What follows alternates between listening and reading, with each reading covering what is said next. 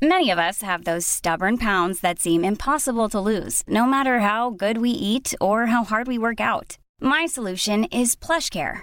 PlushCare is a leading telehealth provider with doctors who are there for you day and night to partner with you in your weight loss journey. They can prescribe FDA-approved weight loss medications like Wegovy and Zepbound for those who qualify.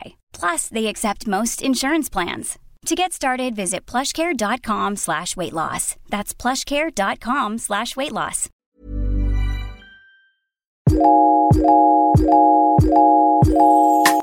Welcome everyone to yet another episode of the Bobo and Flex Show. My name is Bobo and I am your host, and I'm with the beautiful Flex. Today we're talking about a highly requested topic, and that is breakups. Heartbreak, dealing with exes, and how to survive the inevitable breakup that everyone will go through. So Flex, how to survive the inevitable deterioration of your relationship. Because it will end, you know. This is a good way to start. Actually, you know what? I wanted to start by unpacking this notion of permanent love. Not even the notion of permanent love, but the pursuit of permanent love. Mm-hmm. Because it feels so counterproductive to our happiness and to our mental and spiritual and emotional well-being. And for some reason, here we are. Yeah. So when you go into a relationship, are you going in with the hope that it will last forever? Or like, why do you date? Oh, why do you always do this? You always start so hectic. I was literally speechless. I stuttered. Okay, so if you're an OG listener, that you know that I'm happy to waste my time. I don't go into relationships. Look, I'm a brand new bitch though. I've done a lot of growing since this podcast started. So what's that, like 3 months? We love it. We love it. I don't go into a relationship hoping that it'll be a forever one, just because nothing that I've ever aspired to have has been permanent. Platonic relationships, romantic relationships, familial, they've never lasted the duration of my life. So yes, to put that pressure on a relationship is counterproductive to me. Though I would appreciate, or in an ideal world, I'd like it to be a forever thing. I think that kind of pressure hasn't served me today. So no, you were the one who introduced me to this idea of not expecting permanence. I never found a good way to explain to someone that while I appreciated their existence in my life, I wasn't expecting them to be around forever without it sounding self-sabotaging and like I'm pushing them away. It's almost like I can acknowledge that this is really lovely, but I also know that realistically this is not going to exist in 5 years because things don't. And people it's change. Tricky. Have you always had that idea that relationships shouldn't be permanent? Or did you grow into it? Yes and no. So I'm going to say no because I grew up being scammed by Disney and Hollywood, just like everyone else. However, I've never actually grown up with stability in any space, in any way, shape, or form. Which means that from the minute I turned 6, actually from the second I hopped out the womb, I've just been moving around from country to country, continent to continent, school to school. So I've never really had any type of permanence. So the idea of permanence isn't really something that I've ever been attached to. From a very young age, I realized that, okay, everything in my life is going to be transient. And I'm going to make friends. And in the back of my mind, I know that in 5 years, I'm moving to another continent. And these friendships may or may not last forever. So I go into everything like that. And on one hand, it's been really helpful because I feel like I learned very early on that the value of relationships, whether they be platonic or romantic, is not longevity. It's not outcomes. It's not attachment to goals like marriage or like now we're moving in. It's literally just the bliss and the experience of that relationship. Like there's no other value of doing anything except for the bliss of experiencing doing that thing. So yeah, I'm really not attached to permanence in any way. But that doesn't mean that when things end, I'm not sad. Like, I'm still a human bitch, so I'm still a heartbroken bitch, you know? I'm still a human bitch. But you know also what it was? I think I wasn't realistic about the length of relationships or even romantic relationships until I was in one. I was very naive post or pre anything. You know, like when you're in high school, you haven't had a quote unquote real relationship, and so you look at relationships really idealistically. I like this person, they like me, we're monogamous, we're gonna fall in love, we're gonna have kids, we're gonna move in together, whichever order you want to do it. And then you get into a real relationship, and half the time you're upset, half the time you're insecure, majority of the time you're looking for other options, consciously, subconsciously. It's just a little bit, I don't know, nobody prepares you for how complex it is to attach yourself to another person for a period of time. It's just like not chill at all. And I think we make it feel really chill. Honestly. Because that's the alternative than saying this is all going to be really, really hard. And granted, most of us won't benefit that much from this, but we'll still enjoy it anyway. Yeah, and you know what? I think there's a lot of value in thinking about why we date in the first place, because I think that helps us just like navigate the areas of pain and heartbreak. I think when you understand that love is not designed to be permanent, you're really not as heartbroken when it ends because you didn't go in with unrealistic expectations. When you understand that romantic love isn't entered into with a rational mind, you understand that like you're not being irrational when you feel like the entire world is collapsing around you. There's just also something very consoling in remembering that like this shit happens to everyone. Like no one is immune from the pitfalls and the inevitable destruction of romantic love. And it's just more of like a skill than an instinct. Like we all need to detach from what Disney taught us and just like get rooted back in reality. And remember that this shit is not designed to last. It's just designed to be enjoyed and experienced. So how you gonna be mad when it doesn't last, you know? I want to go back to what you said just before about how... about thinking about why we pursue relationships generally, because I've had a very clear and debilitating is not the right word, it's a bit heavy, but I've just had an epiphany that my motivation for being in a relationship was inherently just to possess someone, like another way, like another, what do you call it? Like another representation of success. Because, you know, when you look at people, you kind of look at they've got a great job, they've got great relationships, they're in a relationship. You place people on a pedestal when they have these markers of success. And I realized that wasn't necessarily the most healthy reasoning or rationale to be in a relationship. And so opting out has been quite liberating because... Wait, why do you possess? Why do you think that is? I don't know. Because, like, I was reading an article about it. Well, it stemmed from this video that I watched on YouTube by Jubilee where they were doing a social experiment and asking serial monogamists and serial polyamorous, I guess, people to sit in a room and to justify their dating beliefs. You know, why you choose to be monogamous, why you choose to be polyamorous or non-monogamous.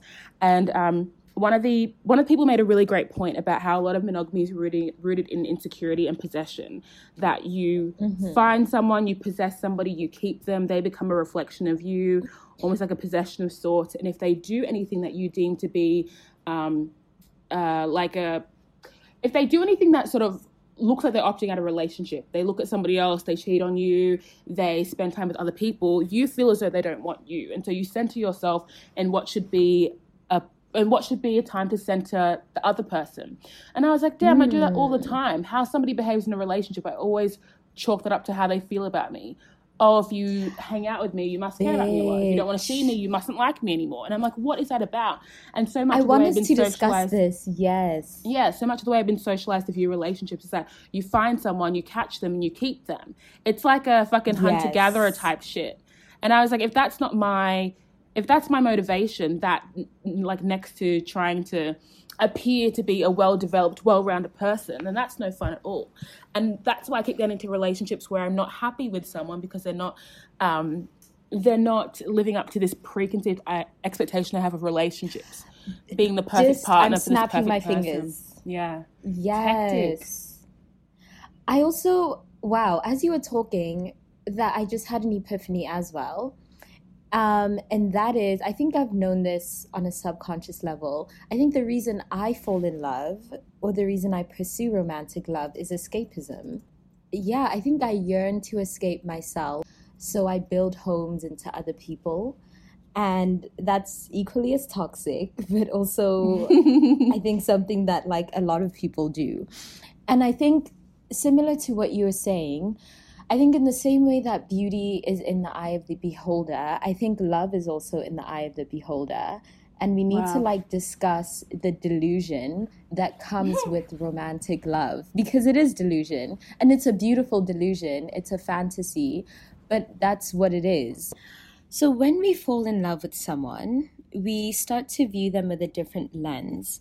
And it's that lens that adorns your beloved person with the traits that you think made you fall in love with them. So there's nothing inherently lovable about your partner, but it's the lens through which you view them that makes them so lovable. So once you take off your rose-colored glasses, once you've fallen out of love, you're reminded that the love of your life is actually just a regular bitch, and it's your gaze that put them on a pedestal. So it's just really consoling after a breakup to remember that when you miss someone, it's not actually them that you miss. It's the person that you are when you're around that person that you miss. And when you love someone, it's not because they're inherently lovable. It's because they trigger or they unlock the part of love that's already inside you. So all the things that you thought made them lovable were never in them in the first place. It was always in you. You were whole all along. So why are you so pressed? I'm spiraling. Like literally. Yeah, thanks for making me spiral. When I was thinking critically about why we should be in relationships and why we should fall in love, I was like, okay, I could think about altruistic things, like thinking about how to be more compassionate, how to practice love, how to express love. But I could do all of those things in a platonic relationship. So what is this run to be picked or be paired with someone? And then you think about the different approaches. Like there can be like a conservative approach, which is like, I pursue relationships to maintain social structures. Or you can be like codependent, like, I want to find my better half. I want to find the person who completes me. Or you can be really self-centered and say, oh, it's because I want to be happy or to grow as an individual, to get my needs met, or to be coddled. Or it can be fear, like I'm scared of dying alone. Or you can be like really nihilistic and say there is no purpose, we just do it. And it's like how much time is the average person really thinking about why they spend so much time pursuing this thing that generally ends in like in heartbreak, fear, sadness. And granted, there are a lot of really amazing positives that come out of romantic relationships. But are there as many as we'd like to think? And are there other ways to achieve those that aren't so wrapped up in like the games that are so involved in relationships? Like, just like, do you know that feeling of when you put like a bunch of people in the room and you get them to discuss romance and relationships, and then it turns into like this big fucking discussion of like angst and sadness and like confusion, People aren't going like, wow, yeah, like I'm having such a great time finding the love of my life. It's been so chill. It's been super organic. It's like, no, it's been annoying. I've been confused. I've been led astray. I've been bamboozled. I've been hoodwinked. She said I've been hoodwinked. What is that about? You know what? I think it's because we're all escapists. I think and as much as like maybe my view on romance is nihilistic, I also think there's nothing in the world other than love that's worth pursuing. As much as it's a fantasy and a neurological scam, I think all of us should be in love all the time. And not necessarily always with a person, but you should be in love with your craft or be in love with your life, or better yet, be in love with yourself. But there's something to be said about romance. And I feel like as much as being in love brings with it so much anguish and so much pain, I still just advocate that we always be in love, because what else are we here to do with these short, fragile lives but love and be loved? Like, yeah, pain and suffering is trash, but it's also a reminder that you're alive, bitch. Well, how have you benefited from heartbreak? Ooh. Why do you always do this? How I benefited from heartbreak. Heartbreak made me a better person. It really did. I think that heartbreak gave me permission to really be introspective in a way that was encouraged. You know, people let me have my space, let me take time out, let me be really critical of myself and the person I was dating in a way that wasn't allowed when we were together, because that would have been too picky, that would have been rude, I would have been a bitch. But at this point, I was allowed to sort of wallow in my sadness and to really critique how I got to this point in the first place. I think heartbreak illuminates that being a dumb bitch isn't a one-day activity. Being a dumb bitch requires well, like, I feel like the consequence of being a dumb bitch, and not that the demise of a relationship is due to being dumb by definition, but I think when you are in a position when you are heartbroken, it allows you to reflect on what you did or what you experienced to get to that place objectively as well. Because I think the first stages of heartbreak are quite subjective, like, they hurt me because they're a dumb bitch, and then you get out of that space because it's not really conducive to healing, and you start to look at yourself from outside of yourself critically. Like, what did I do? What did I see? How could I be better? What will I do to make sure I don't feel this way again? What did it feel like to not feel this way? That kind of self-reflection is so powerful. It is. And very few experiences in life will allow you that permission to feel that way. It's so awesome. Heartbreak is sick. Like, once you get over the crying, it's so great. No, it is. Honestly, because I don't think that I would have done such critical analysis of myself had it not and been you know for heartbreak. what? I also think, like, the level of critical analysis that someone you love can give you, you can't get from someone else. Like, you can't get that from a family, you can't get that from a friend. Oh, no. There's something about, like, the critique, and, like, when you're in love with someone, you just observe everything about them, like the good and the bad. And someone who's not in love with that person just simply doesn't give enough fucks about them to give them that level of critical analysis. But yeah, go on. I forgot what I was saying, but that's so true. Fuck, I miss being in love. What a treat. It's so much fun until it's trash. You say that until. Yeah, do you know, but it's what we talk about a lot, which is the narrative and the performance of living. Like, when you're in a romantic relationship, it's very hard to catch yourself in the state where you're reenacting what it is to be in love, or you're reenacting what it is to be a good partner, or you're role playing as opposed to really being present. And I think that when you look at love and heartbreak retrospectively, it's always so interesting, the bits that you pull out and see as being great. Like, I'm like, love is so great, but I had never felt so insecure than when I was in love. Because foundationally, what keeps me so secure in myself is ego. It's like narcissism. It's all these things that just don't have that much of a place in true, unadulterated love. Like, you need to drop your ego. You need to drop your narcissism. You need to be more compassionate. And so I was operating out of a place of fear for so long because I didn't have my usual sort of tools of strength with me.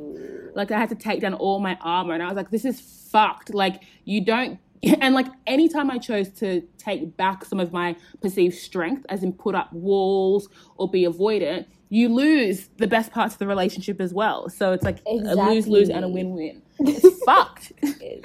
Why is this like teetering between so grim but also so like liberating? Like, are we going to start crying? We're just realizing things in this episode. This is the episode of absolute realizing everything. Yeah, I agree fully. Just some reflection. I mean, how have I benefited from heartbreak? I actually exist in a constant state of heartbreak.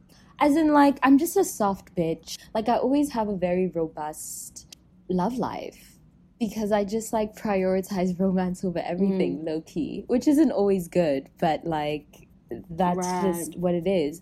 And so right now, I'm heartbroken again, because yesterday, my boyfriend and I decided to go on a break, which may or may not be a breakup, basically.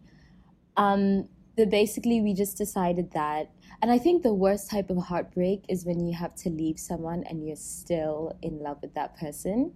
Like, that person didn't do anything wrong. Like, they didn't cheat on you. They didn't do anything. But it's just like the circumstances of our relationship right now are not working.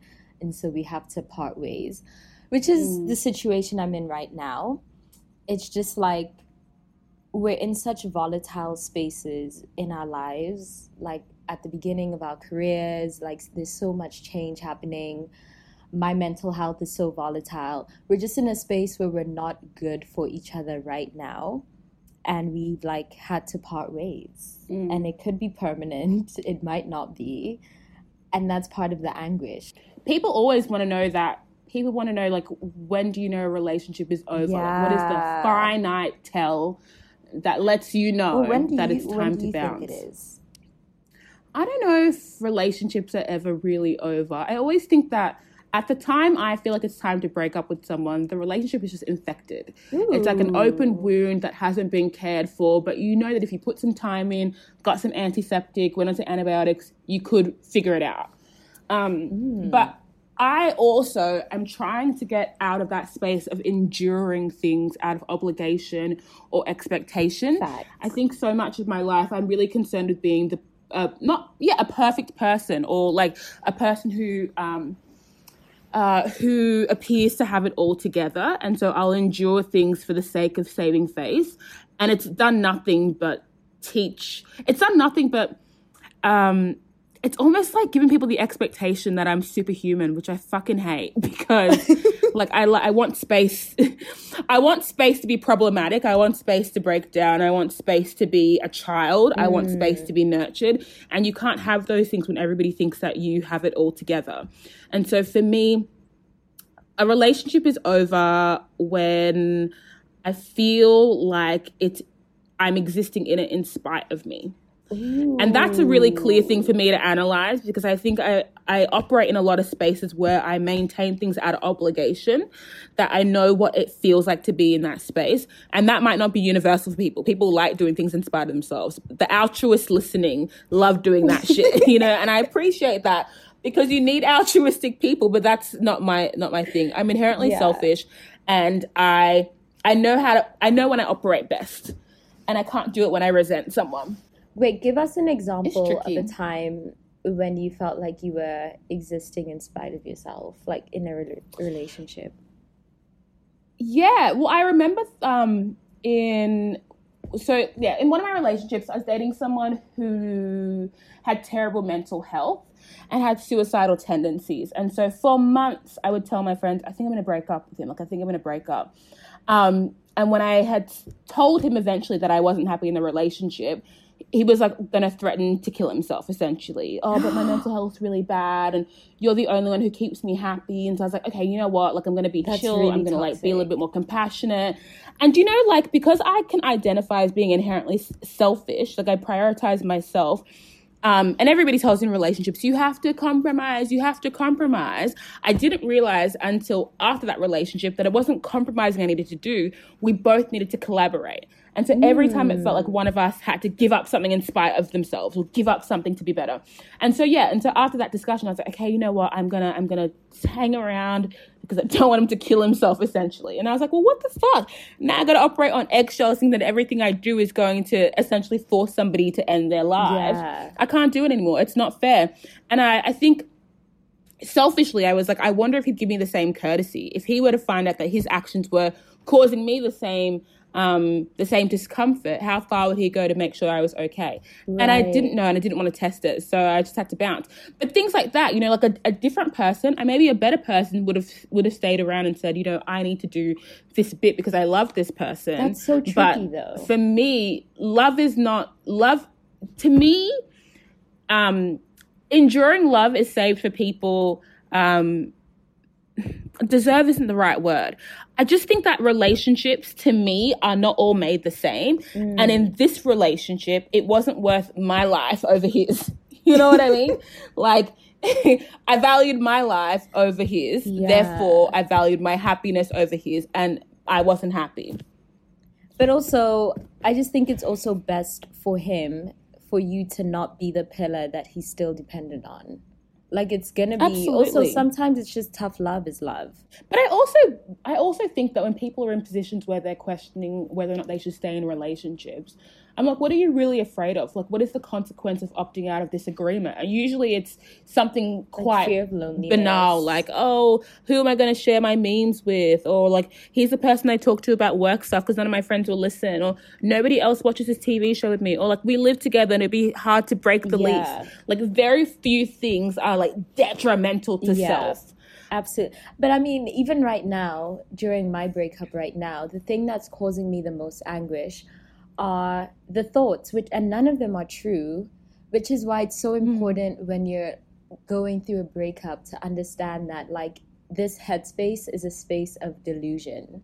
Like, the thoughts going through my mind of, oh my God, I'll never find someone as sweet and caring and thoughtful as him, or like, oh my gosh, I'm gonna be alone forever because when will I find someone else? Like, I'm not interested in any of these hoes.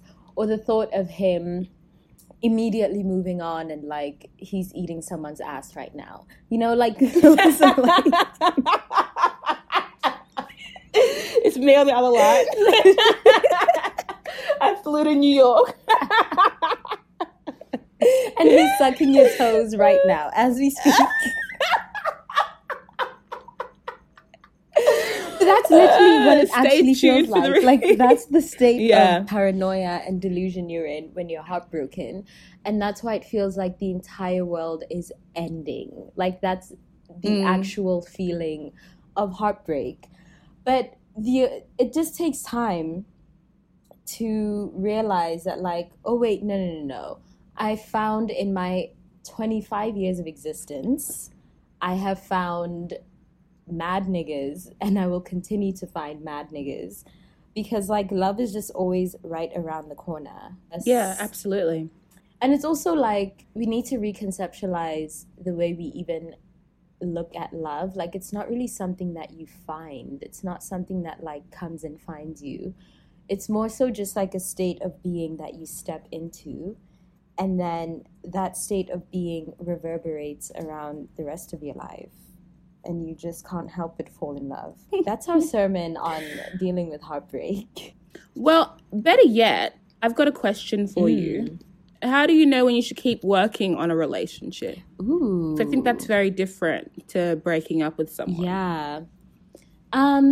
And again, if we look at, is our problem that we look at the timeline of relationships as binary, like we're either together or not together, and it's got to be such a concrete, finite explanation of where we sit with each other, and that stress makes it difficult as opposed to the relationship itself. Yeah, because I mean, something I also think about is whether we're dating or we're just friends, what is the actual difference besides the fact that I'm not getting my titty sucked by him? You know? So why the attachment to be romantic with someone when your relationship might be more expansive when it's platonic? Even though I don't fully believe in male-female platonic friendships, but that's another episode. I'm still going to fight you about that one. I know. But yeah, I think it's also about, like, when you're in that space of trying to figure out, should I fight or not? Sometimes it's about, like, well, what am I fighting for? Like, am I fighting to possess this person because I'm filling a void? Or am I fighting to just have this person in my life? Because in that case, you can have that person in your life in another format of relationship.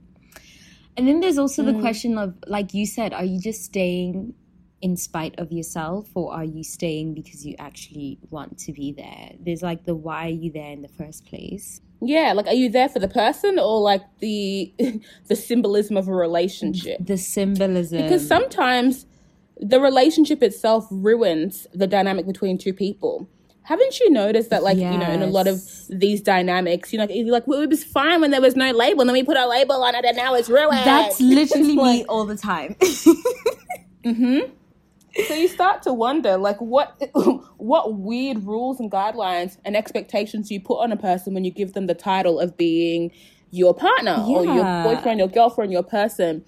And how do you avoid that? Even the construct of, like, breaking up seems like, what is that? Is that, like, an expiry date? Do you, like... Because I've always found it weird when you remove someone from your life post-breakup. I didn't used to be that person. I think it was my narcissism keeping it going. But recently I've decided that when somebody doesn't feel the expectation of what I had for them, and that's not actions, I'm talking roles they play in my life. Like, you're a friend, so you stay here. You're a partner, so you stay here. When they don't fulfill that expectation, I can't compartmentalize it. Therefore, I'm like, too stressful, they got to go. Which is bizarre, but also really helpful to, like, navigate relationships with people.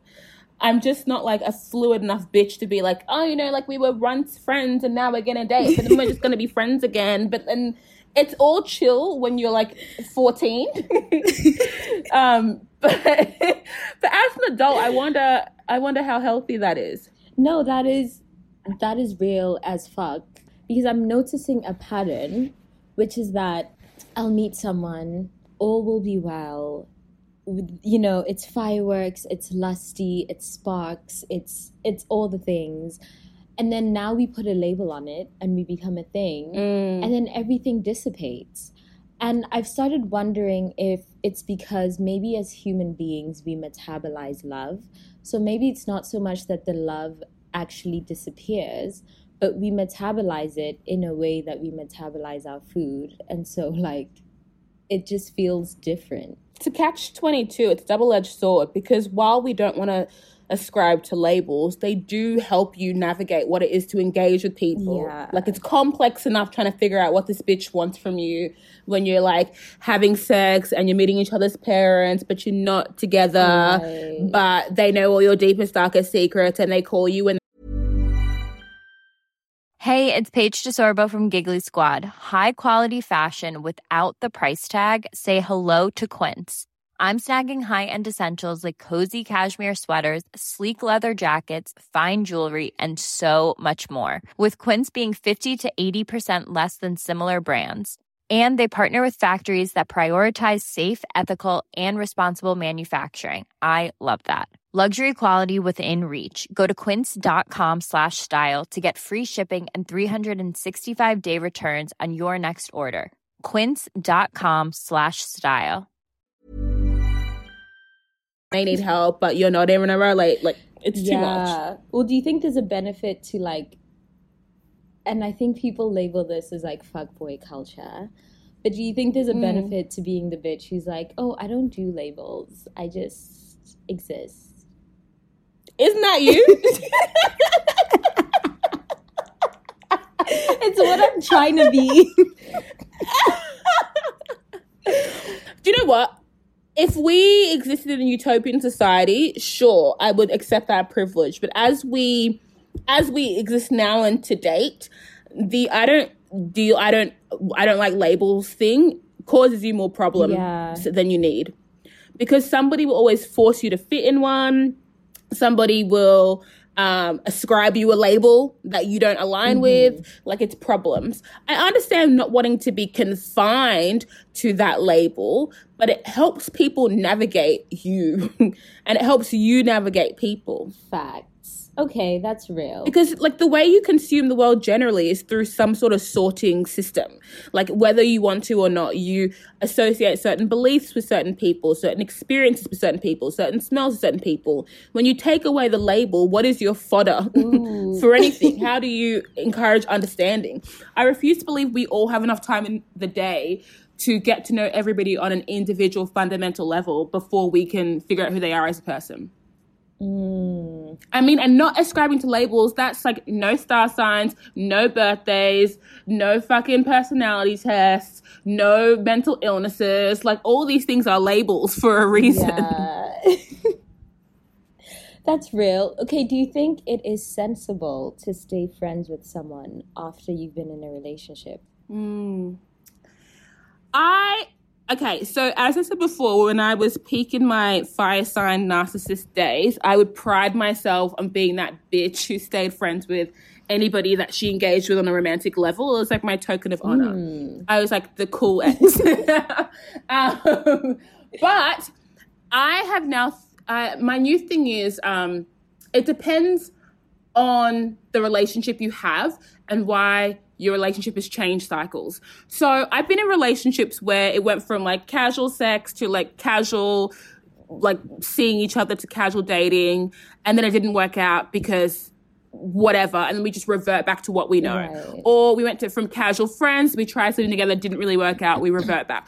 Those things are great. I find it harder when I'm in a longer term relationship, platonic or otherwise, romantic, and somebody has done something to minimize me or my feelings, and now you want to move back to what it was. I can't do it. Because if you couldn't get it together when you had the chance, then am I just fooling myself thinking that a different label will make this better? I don't know. And so it's sensible, depends what you want from the person. I often find that the person who wants you to stay friends has less to lose than the person who doesn't.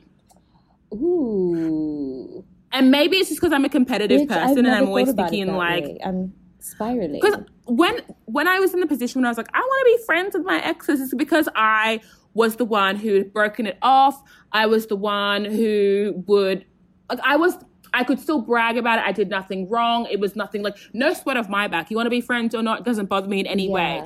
But it wasn't until I was in a relationship where I felt as though this person was using me as their emotional crutch, like someone to be their therapist, somebody to be their like key to a better lifestyle, just like someone's like your jump off, essentially. You know what I mean? Right. Like you're my jumping off point to something better.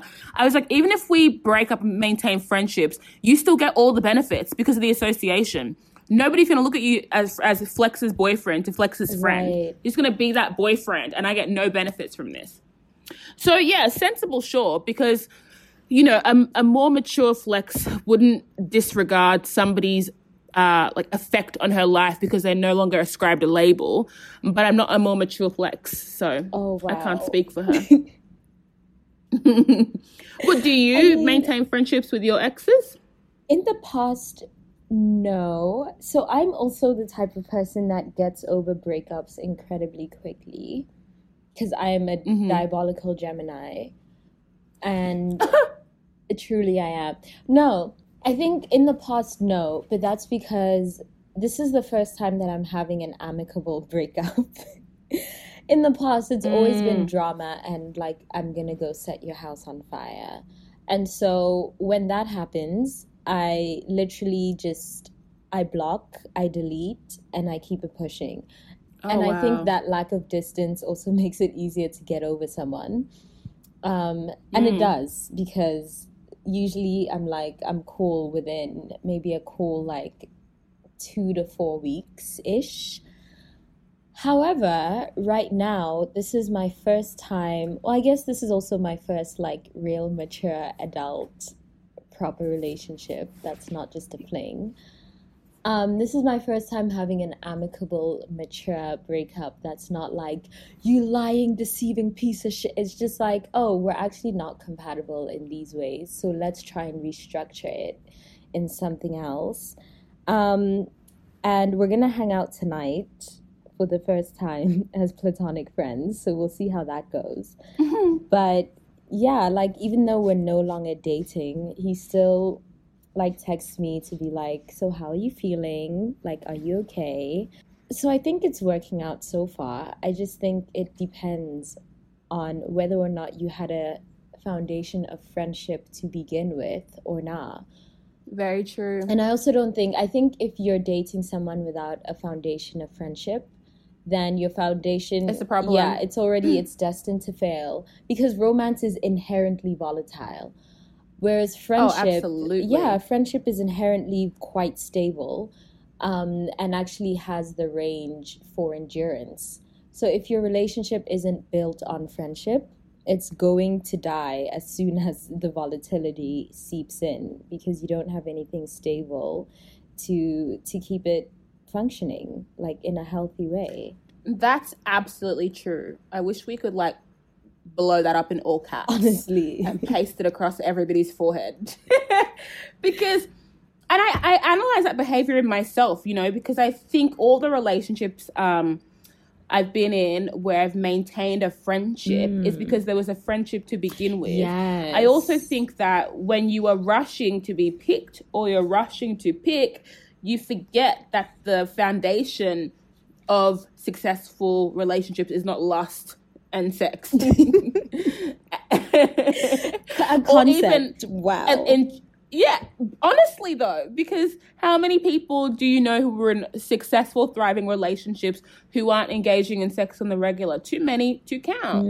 There's nothing worse than looking at a couple who's been together for however many years, who struggle to find things to talk about, who don't have any hobbies in common, who don't know themselves outside of the relationship with each other. It's so sad. It is But tragic. also I think it's really hard to combat it because people won't allow you space to get to know them freely. It's the people who, you know what I mean? It's like you want to get to know someone and they're like, well, you're going to trap me in a relationship. You're trying to force me to do so and so. And so you try and disarm them with some charm. You lure them in with some sex, blah, blah, blah, to show them, hey, I'm chill. I'm not trying to lure you in to be my man. I just want to get to know you. People won't give you space, and so you get stuck in this weird gray area where you have to start bartering the exchange of friendship. Like, well, maybe if we have sex for 6 weeks, we can finally go and see that movie before 8 p.m. Look, I'm over it. It can't be me. I also do think there's value in giving people space to hate you. Like sometimes, especially if you're the one that initiated the breakup, I think sometimes it's just cool to be like, you know what, you probably hate me right now, so I'm going to give you space to hate me, and that's fine. Oh, yeah. But I'm still thinking, I don't know if I said this before in my head, but the construct of breaking up also seems, I don't know what's the word? Like juvenile? Like, I don't know if juvenile is it, but also it feels like a tool people use to remind you to stay in your lane. You know, like when we hear about people breaking up, we're always like, who did it? Who broke up with who? Oh, who got the one up on someone? It's almost like this run to make sure that even with the demise of this relationship, one of us still comes out on top. It's rooted in competition and games. Yeah. Yeah, which is a specialty of a immature bitch. Oh my God, absolutely. Is like the height of maturity, knowing that even if somebody can't be the person that you wanted them to be or the person that you projected, they still have value. Like, are we just like dismissing the value of a person because they don't fit within our narrative? And because they, you know, I used to be the person, wow. So especially in high school, because I had such like fear of abandonment, like I don't know where they come from. I need to dissect that. But as soon as I wouldn't even be dating someone, but as soon as I would sense that something is off or, oh my God, there's conflict, or especially if I sense that they were starting to lose interest or just not putting in the same amount of energy that they used to, I would break up with them simply so that they don't do it before I could. And I could get a one-up on them, you know? It would be my form of harm reduction. But in that, I'm pretty sure I lost out on so much love that was like out there because my pride and ego was prioritized over my desire to experience love. It is the height of immaturity. It really is. Well, what do you think is the best way to break up with someone? Okay. I think that everybody needs a grace period. I think that if you're going to break up with someone, they need a warning. What do you mean? Because I have found that in experiences of breaking up with people, I slept easier knowing that I wasn't springing it on someone in like a fit of like, you know, sadness. So I wasn't like springing a breakup because I was having a tantrum. That I was like rationally saying that this is how I'm feeling. Here's a warning pre-breakup. Like today, I feel like this relationship isn't working and I want to break up with you. But I'm going to give you room to explain to me, like, am I misreading things? Am I being immature? Because I'm a very impulsive person and I act irrationally all the time because I force my thoughts to be rational. How do I explain this? Like, I act irrationally quite a bit, but because I'm a logical person, I make myself believe that my irrational thoughts are rational. Yes. Like I project these thoughts I'm thinking and make them reality. And I take behavior and I dilute it down to its most basic form and convince myself that must be the truth. Wow. So X plus Y equals Z because it has to. What other explanation is there? Anyway, so because I would spring breakups on people and they would be confused, it would make me feel confused. And then I would be like, well, fuck, am I making this up? Was it really this bad? So a pre-breakup warning, I think it's fair to give somebody like 6 weeks. But how do you do that? Because often I find that when you get closer and closer to your tipping point of breaking up with someone, it's because you're not communicating as clearly as you want to be. When you're running high on emotions, you assume you're being as clear, as concise, as rational, as objective as you are, and you're probably not. So I think in these situations, when I thought that I was at my tipping point, it was because I was at boiling point in my head. Like I was sort of like having these like scenarios in my head of what could happen if I stay. And if I stay in this relationship now, I'm going to be 35 dating a so-and-so and so. And like my kids can't have a dad like this. Like I'm spiraling. And like before I would like verbalize these issues, it would hit breaking point. I'd be like, no, I have to make a decision right now. Because if I don't make a decision right now, I'm stuck with this guy for the next 10 years and I can't have a deadbeat husband. Things like that. So I think give someone a pre-breakup warning. And this is not to be like an ultimatum or what do you call it? Like a confrontation of sorts, but a check-in. I think if you're mature enough to exist in a relationship dynamic, this shouldn't be too hard to do. Just let somebody know how you're feeling, but also let them know that it's closer to being a breakup than not, and give them room to evaluate their behavior. I think if people know that you are serious and they know that that how you're feeling is time sensitive, how they behave and how they change, if they do, is very indicative of how much they care about this dynamic. You know what I mean? So if I say that I feel as though that I can't be in this relationship because I don't trust you, you're not a good communicator, you withhold, and so, and the next 6 to 8 weeks, they know you feel that way and they still behave in that way, then you know. Then you know. You know?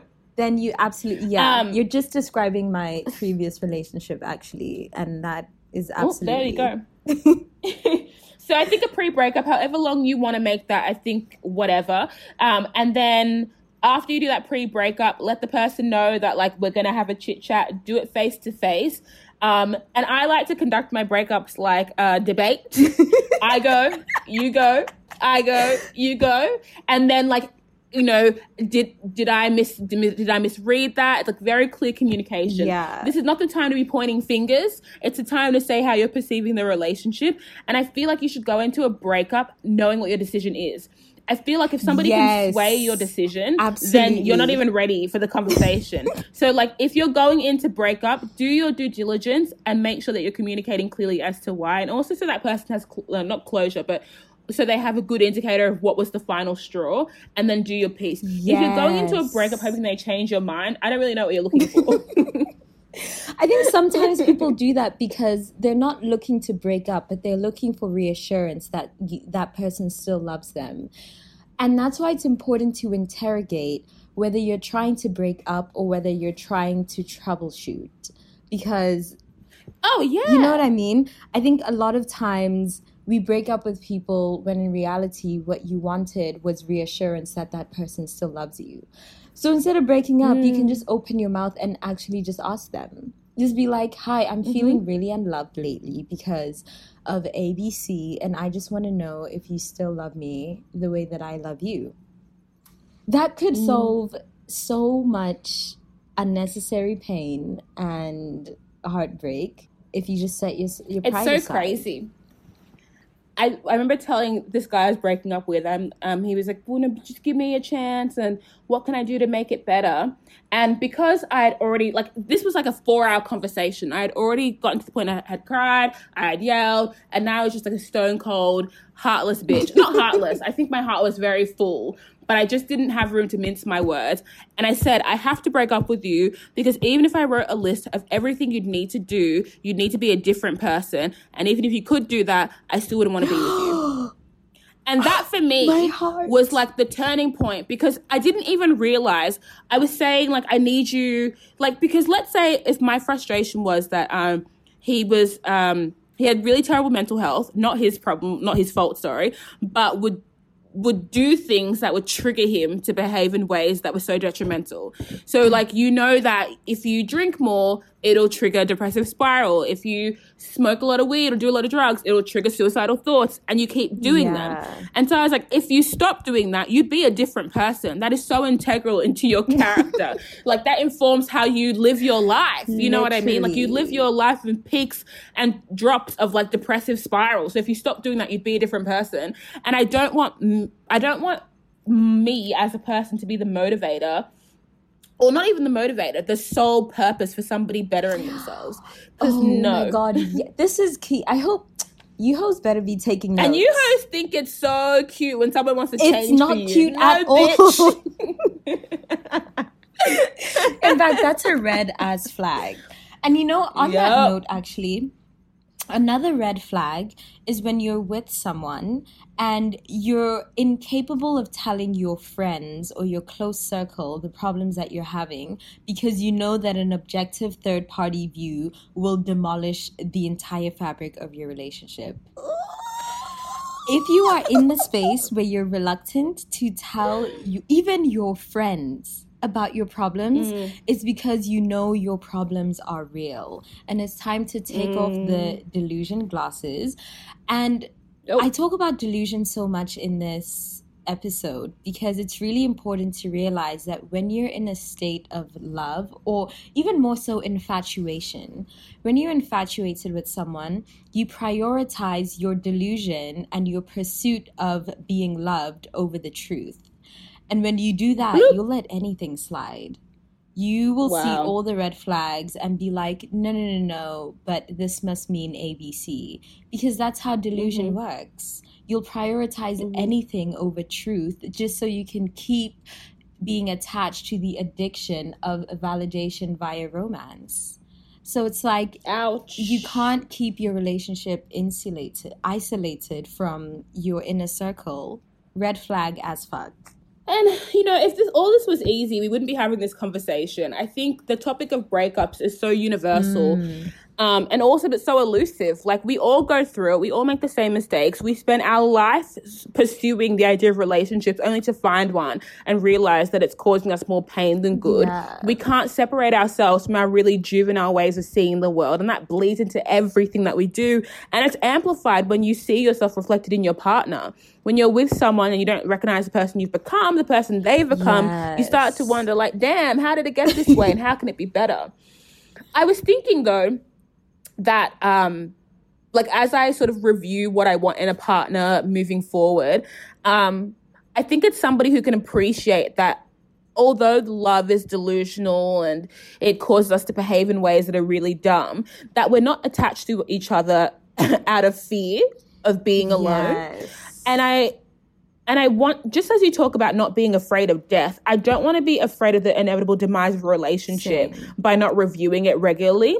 So I was thinking, like, would you, Bobo, agree to like almost like a performance review of a relationship? Absolutely. Like letting your partner know that like maybe every 6 months we have a critical discussion about our relationship, and it might be boring, it might be like dry, but I think that would be really helpful to know that if you were having problems that you thought were a bit heavy for an average day but could lead up to a real constructive conversation, that might be really healthy for people. Yeah. So I think the hardest thing about a relationship is feeling, oh, there's no good time to tell somebody that, you know, I feel disconnected from them. There's no good time to tell somebody that, you know, I'm thinking that monogamy is not for me because, you know, it's almost his birthday and then it's almost Christmas and then like his mum died on this day, so I can't do it then. And then, oh, but it's Easter and like blah, blah, blah. Like if we just had a date, like a review date. Oh my God, 100%. This might counter the fear of forever if we're just sort of working towards the next date or kind of like a review anniversary. No, honestly. And I don't know if that's a bit idealistic. Like, would that work in a scenario? Because you might get to the review and be like, you know what, I'm actually quite happy with this. You know, or it could give you like a constructive timeline to work towards bettering yourself. You know, this review, we had this chat about being more emotionally open. I know that I've got up until this date to work on it or at least give feedback on it. I don't know. I think I haven't tried it, but I think it could actually be good. I've had it before. It wasn't with a boyfriend, but it was with, I guess we'll call him a fuck buddy. And yeah, we had a very healthy dynamic, even though we weren't like dating. But I think after the first maybe like 2 months of us doing the things, I saw him and he was like, hey, so I just want to check in and make sure you're cool with everything. Like, is there anything you'd like us to change? Is there anything about our dynamic that makes you uncomfortable? Like, let's discuss like where we are right now.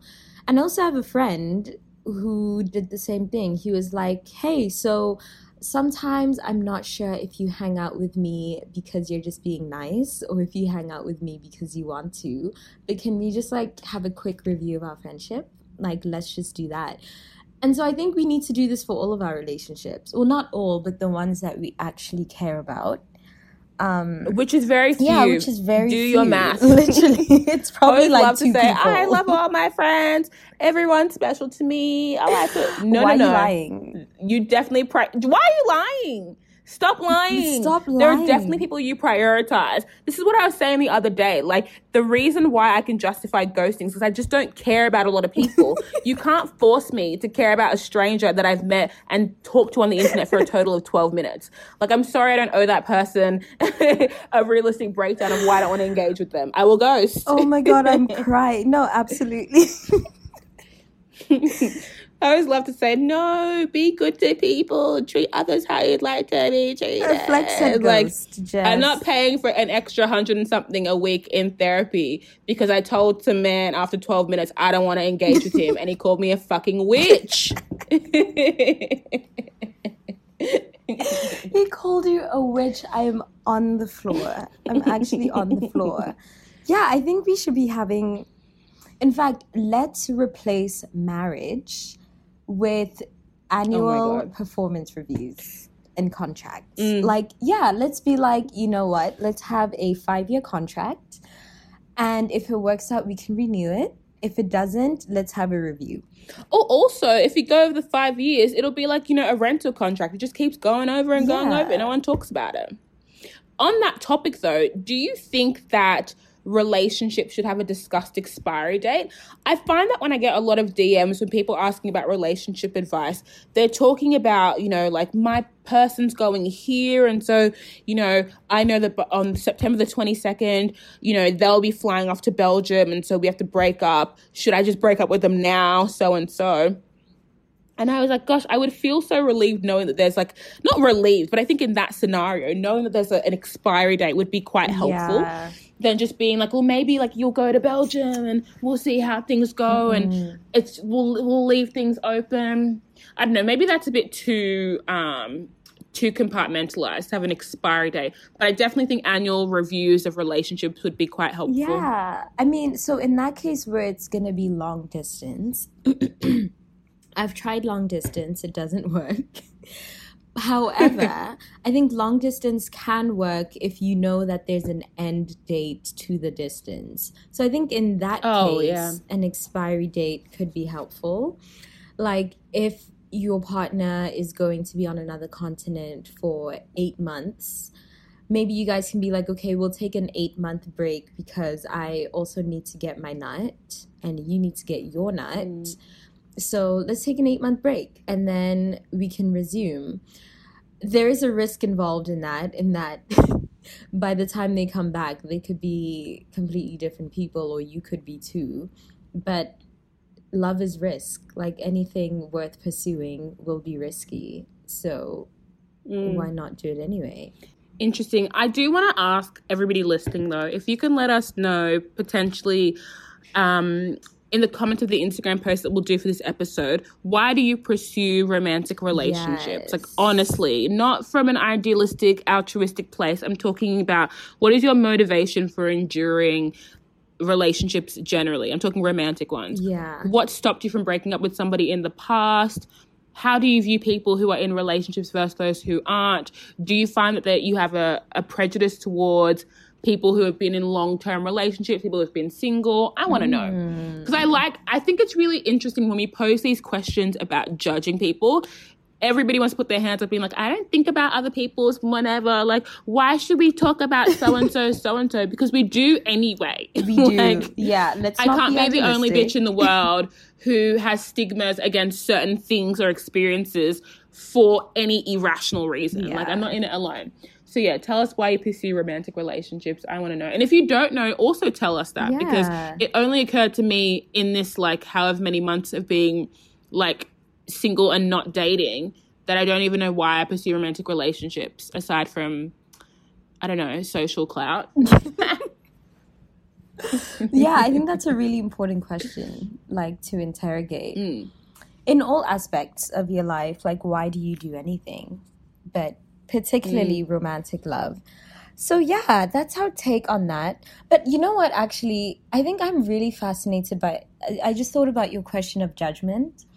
I'm really fascinated and in awe of people who have been, like, people that are like, yeah, I've been married 5 times and I'm still looking for the one. Like, I find that so inspiring. I think that's the most beautiful thing in the world.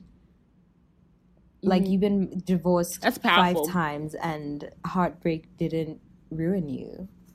Love it. Oh my goodness, right? Because I often wonder, like, how bad will a heartbreak have to be to render me emotionally unavailable for the rest of my life? I don't think it's possible. Because even when I'm in positions where, like, I'm breaking up with someone, or because I've always been one to cut off a relationship, unless it's been one of those things that's been, I don't know, that you, like, grow apart from each other. So that, in my head, has made it easier for me to navigate pursuing relationships, like this position, this hierarchical power thing. But it's like, if you were in a position where someone kept breaking up with you, like, how many times do you need to be broken up with to be like, no, fuck this. Like, I'm broken. Who knows? I think that happens to men, but not women. I think men literally will have their heart broken once when they were 16 because some girl didn't text them back. And they'll be like, well, yeah, and that's why I'm a fucking asshole. And that's why we should all, like, fuck women and go. Like, get the fuck over it, fam. I'm yelling. It's the literally worst. Men. Damn, I can't wait to hear what people have to say about this, because the epiphanies are happening. And also, do you know what it is? My best friend Grace, right? I don't think I've ever loved a person outside of my family as much as I love her, which makes me think, if we had all the space in the world to really pursue people as we wanted to, right? Like, with no limitations as to what a relationship can be because they're like a friend or a girlfriend or a boyfriend, then how much love would you have to give someone? Oh, an infinite amount. I wonder. I think that's how we're programmed to be, honestly. And that's why romance gives us so much anguish, because it's going against our natural desire to just give and give love infinitely. Because I also think love expands in an exponential way. So once you love one person, your capacity to love increases exponentially, and it keeps doing so until, like, you just stay loving, you know?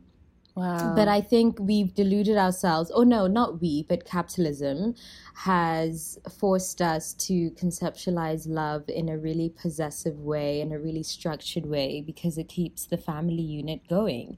And it's a really fun way to control women and police their sexuality. So that's my thesis on that. Hope you enjoyed the episode. Hope you enjoyed. You know, I hope this wasn't too heavy. Yeah, let us know all your thoughts. Follow us on Instagram at Bobo and Flex. Please give us a review on Apple Podcasts. Follow us on Spotify. Follow us on SoundCloud. And follow our personal pages and spread the love. Thank you again for listening, and we'll find you in our next episode.